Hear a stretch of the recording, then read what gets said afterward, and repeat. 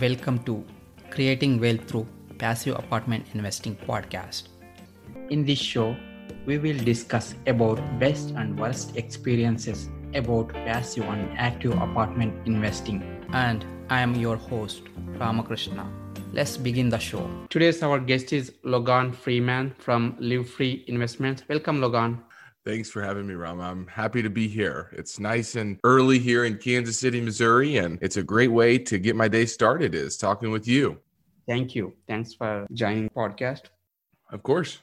Yeah, a little bit about Logan. Logan Freeman began Live Free Investments in early 2018 after the corporate world had let him down one too many times. Real estate has always been his passion and got kicked into full gear after completing his first live-in flip in 2013. Today, with over 80 successful real estate transactions and 13 million completed for investors annually, he has created a proven track record to provide his investment clients the confidence and security they desire. With that, Logan, would you like to add anything to your background?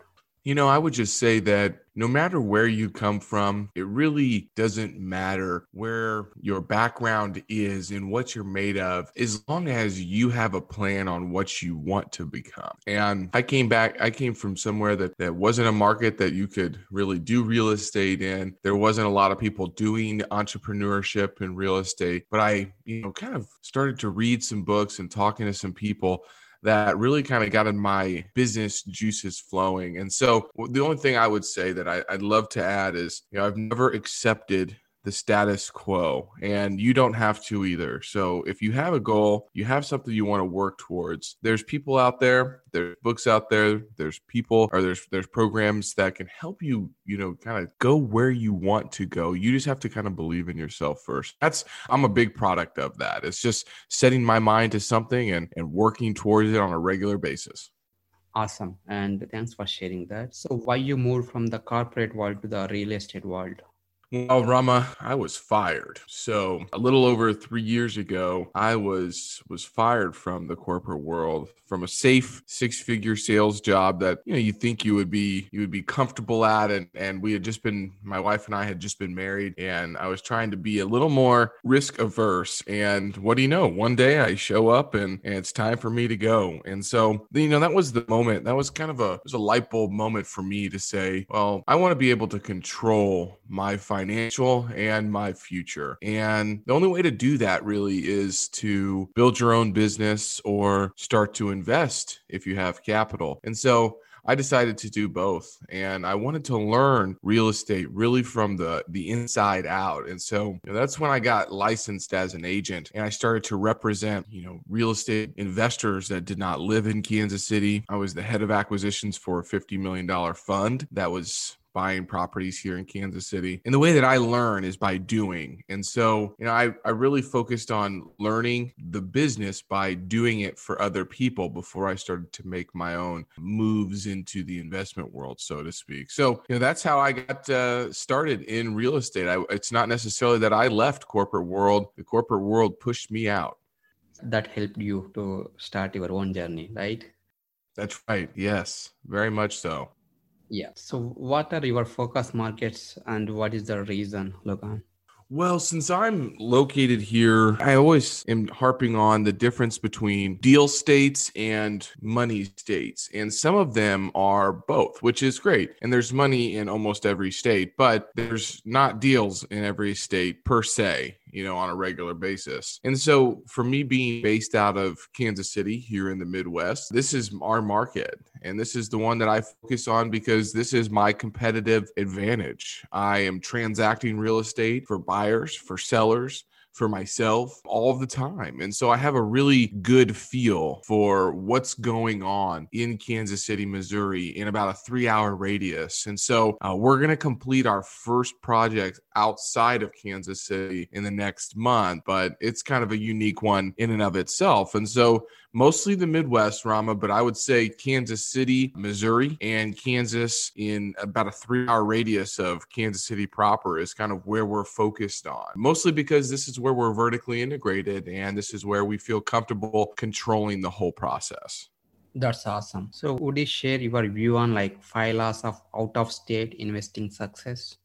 Absolutely. This is a relationship game. And, early on in my career, as I was working with out of state investors, you have to be able to build trust and rapport and relationships over the phone, over Zoom, over FaceTime, whatever it is. And if you're not comfortable doing that, it's very difficult. But you're only as good as an out-of-state investor as your folks that you have on the ground for you. And that's really important to know, that your relationships that you have here in the market that you're investing in, because you can have the best real estate deal with bad operators and that deal is going to go south. You can have an okay real estate deal, maybe even, a bad one from the number standpoint. But if you have great operators working on your behalf, it's not going to fail. And so my number one tip for folks that don't live in a market that they're interested in investing in, get on BiggerPockets, start to see who is interacting on the forums on BiggerPockets in that market, see who's got the listings in that market. And then it's just like dating, Rama. You have to start calling people and you have to start seeing who you click with and who's going to be vested in your success, who's going to see the world like you do, who do you enjoy talking to, who's going to give you any time. And that just takes a lot of effort and a lot of time, but you cannot just willy-nilly go into a new market and decide that you're going to, compete against all of the local investors, all of the out-of-state investors that already have a presence there. You really have to start with relationships and you have to be willing to spend 4, 5, 6 months building those. And I really think that folks should do that before they start to purchase real estate, is to make sure that they have a really solid relationships with the folks that are in that market. So I think it always starts with relationships, Rama. Yes, thanks for sharing some great points, Logan. And so you have some, experience from agent side, right? So how investors work with brokers when they are not local? Well, first you got to find them. And the way that you find them is twofold. You probably will find, you can start with the firms, right? So you can start with all of the big brokerage firms. You got Berkadia, you've got CBRE, you've got, in Kansas City, there's a company called Zimmer. There's another one, NAI, Heartland. There's all these larger firms. So you can start with those firms. You can get on their websites and you can kind of see who's active on CoStar, on LoopNet, on LinkedIn, on BiggerPockets. But I think the first way that you need to do it is you need to understand what firms are doing what asset classes in the market that you're in. And there's a lot of boutique firms that maybe aren't as large as some of those bigger firms. And so, start with the firms, see who's doing investment sales. And I think the best way to do that is probably to see who's transacting, who are the power brokers that are listed by CoStar in the market, and who are actually doing projects, right? And so there's some, obviously technology, and there's some websites that allow you to get access to those things. And so that's the first step, is to see who's doing that. And then the second step is to understanding who's willing to work with buyers, because there's a lot of folks that aren't necessarily willing to work with buyers. And so, I think that you have to think through and spend, again, time talking to people to see, hey, this person's young, they're hungry, or they're open to at least working with buyers. A lot of brokers in the cities, all they want to do is work with sellers. And so you need to ask them, and don't pass through what I call yellow lights. And yellow light is, don't just assume that somebody is going to be willing to want to work with you just because you're willing to buy. Because unfortunately, buyers have a bad rap in the commercial real estate world, where they'll be, thought as people who are just kicking tires and won't ever do anything. And that, I know that's not true, but not every broker sees it the same way that I do. And so you need to find somebody who's willing to work with buyers. And I think you need to ask them, hey, are you willing to work with buyers? And how do you work with buyers? And if they don't say, they don't have an answer for that, then, you might need to move on to the next person. And that's okay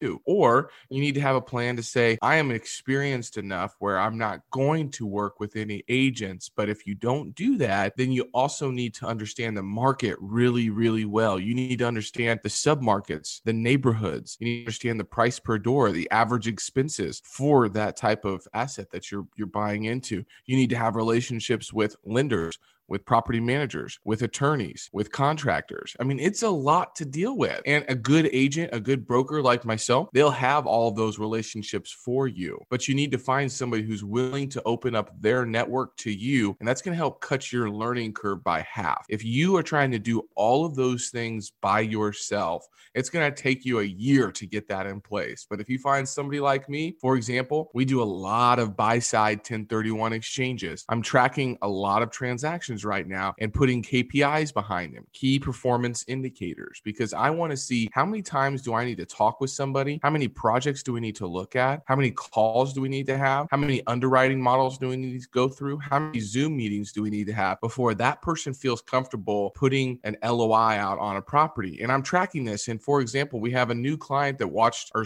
found me off of BiggerPockets after I wrote an article about how to find a replacement property fast. And I was outlining some of these ideas and some of these principles that we're talking about here, Rama. And she reached out and said, hey, I'm under contract to sell my property here in California, and I need to find a replacement property fast. I see that you work with buyers, and I'm interested to learn about that. Well, 19 days later, we had 4 meetings. We've traded about 22 emails, and we had introduced her to all of our vendors, our lenders, contractors, property managers, everybody she would need to do a successful transaction. And, she just started making offers on $4.5 million properties here in Kansas City. So it's my job to understand what steps need to happen to help people feel comfortable to actually start making offers in Kansas City. And I feel like we have a pretty good proven playbook to open up for folks. So I hope that answers your question about how we approach it.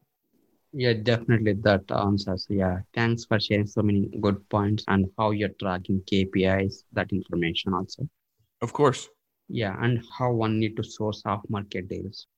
Well, let's first define what an off-market deal is. And if somebody is not, doesn't have a presence in a market that they're interested in, and they don't have any experience in that market, an off-market deal you think is usually direct to seller, right? Is like somebody is on one end of a transaction or one end of a phone or email, and the other end is the owner of the property. Well, I'm here to tell you that rarely happens for out-of-state investors to be directly in contact with a property owner. And the reason being is that most major markets have great brokers like myself that are always staying in front of these property owners, calling them, sending them mailers, sending them emails, letting them know that we're transacting properties in their neighborhood. And so it's very difficult to find a true, what I'll call direct to owner off-market property if you're not in a current city. I'm not saying it can't be done. What I want to make sure people understand is a lot of off-market projects are really just pocket listings that brokers have. So for example, I'm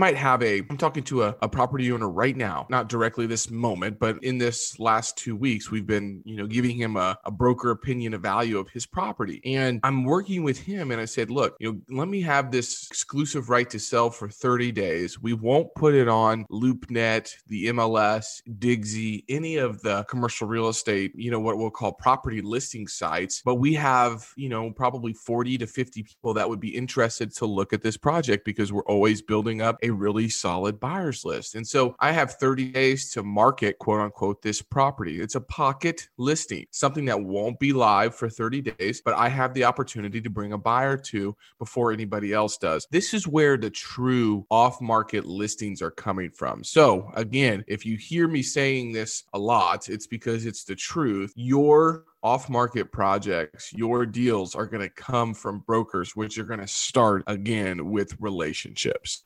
Cool. Thanks for sharing that. So what is your current focus, and share something you're excited about now, Logan? I would say at the beginning of the year, we were really highly focused on doing some neighborhood retail, e-commerce resistant, service-based shopping centers. And we had a lot of those under contract, not only for ourselves to purchase. Let me step back. So I'm a real estate broker, but I also purchased a lot of real estate in Kansas City for our syndication business. But we had deals under contract for ourselves and for clients at the beginning of March in the neighborhood retail shopping center world because, Kansas City is still transacting above an 8% cap rate on some nationally family anchored centers, like a Dollar General with doggy daycare with a few other things in it, these service-based type of retail centers. And we had to take a shift because we just were uncertain on how the pandemic was going to affect those tenants. And so we really started to focus on B and C class multifamily, not only from an acquisition standpoint, but from a brokerage standpoint. So, our company, FTW Investments, which is kind of a subsidiary of my company, Live Free Investments. FTW Investments is with two other gentlemen here in Kansas City. We've been highly focused on purchasing multifamily properties in Kansas City, and I'm happy to say that we're closing on 426 units here in about 2 weeks, and we have another 200 to 250 units to close before the end of the year. And so we're highly focused on buying Class B and C multifamily assets where we have sourced them through our brokerage business or a different relationship that we have. There's clear value add, but it doesn't need to be forced. The rents don't need to be forced. The projects are cash flowing as is. They're in markets that have stabilized income from where the tenants are working, and they're not highly amenitized properties. So that's kind of our focus on the acquisition side. On the brokerage side, I help a lot of folks if they're selling a property in California, in Colorado, in the Northeast, in Florida, and they want to trade that one property into a property that has 15 to 20, 25 doors here in Kansas City. There's a lot of projects that I'm finding that fit that mold for folks that want to complete 1031 exchanges. And again, I practice what I preach. I broker mostly neighborhood retail shopping centers in Class B and C apartment complexes in Eastern Jackson County, in Midtown, and the historic Northeast in Kansas City. And so they're all neighborhoods that I'm purchasing in. I can't do every deal though. And so that creates an opportunity for our 1031 exchange clients to step in and purchase some of those projects.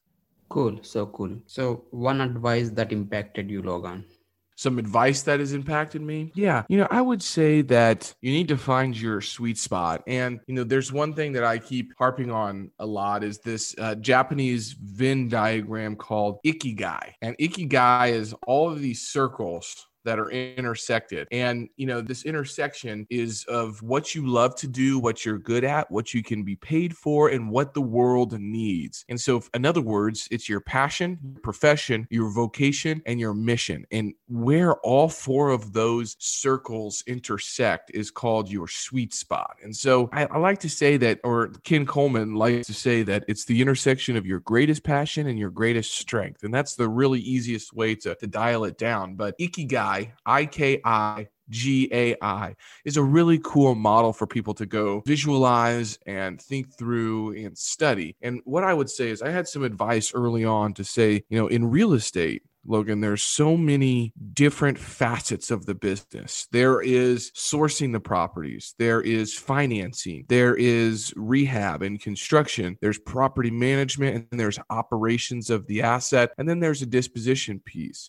Find what brings you joy in that transaction process and do more of that and less of everything. And so chasing two rabbits, you usually catch none. So I started to get highly focused and work my strengths and hire and partner for my weaknesses, Rama. And that's when I really started to enjoy this business. And so there's a lot of things in this business that I have to do that I still don't enjoy per se, but you have to make some sacrifice. You have to make some sacrifice for the ability to not only create income for yourself, but to be generating wealth at the same time. How many industries, except for maybe high tech, right? If you pick the right company, I have a lot of investors from Apple. And, if you pick the right company and you get in early and you get some stock, sure, your stock's going to go through the roof. But how many other industries and businesses can you really get a part of that create income for yourself and long-term wealth? There's not a whole lot of that out there per se. And so not a lot of exposure for folks. Usually it's one or the other.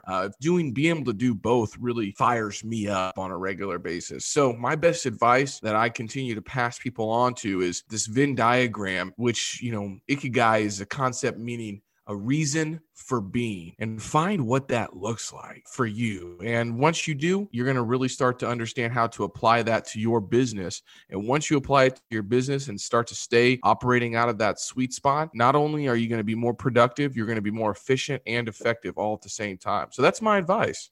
Awesome. And thanks for sharing that. So how are you giving back to community?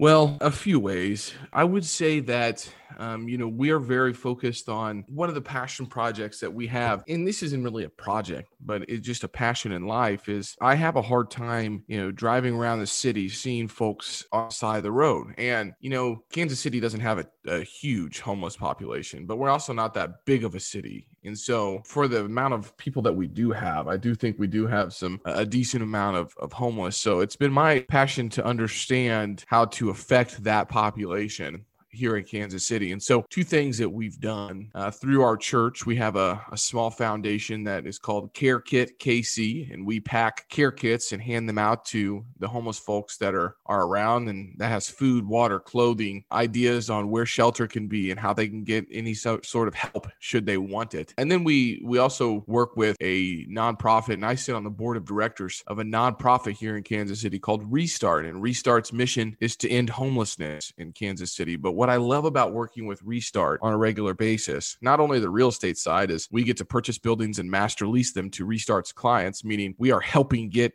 folks either off the streets or keeping them off the streets. Is Restart aims to focus on the single mom that is got 3 kids and just is about to lose her job or just lost her job, and she's not homeless yet. The family's not homeless yet, but they will be if they don't get help. And so not only are we focused on the folks who are already homeless, we're trying to prevent homelessness, and we're giving them the services and the connections that they need to be able to get their life started or restarted, so to speak. So anyways, that's kind of my passion, Rama, is to help out where I can in that sense and continue to affect my own community through the real estate projects that we're doing, but also by working hand in hand with that nonprofit. Awesome.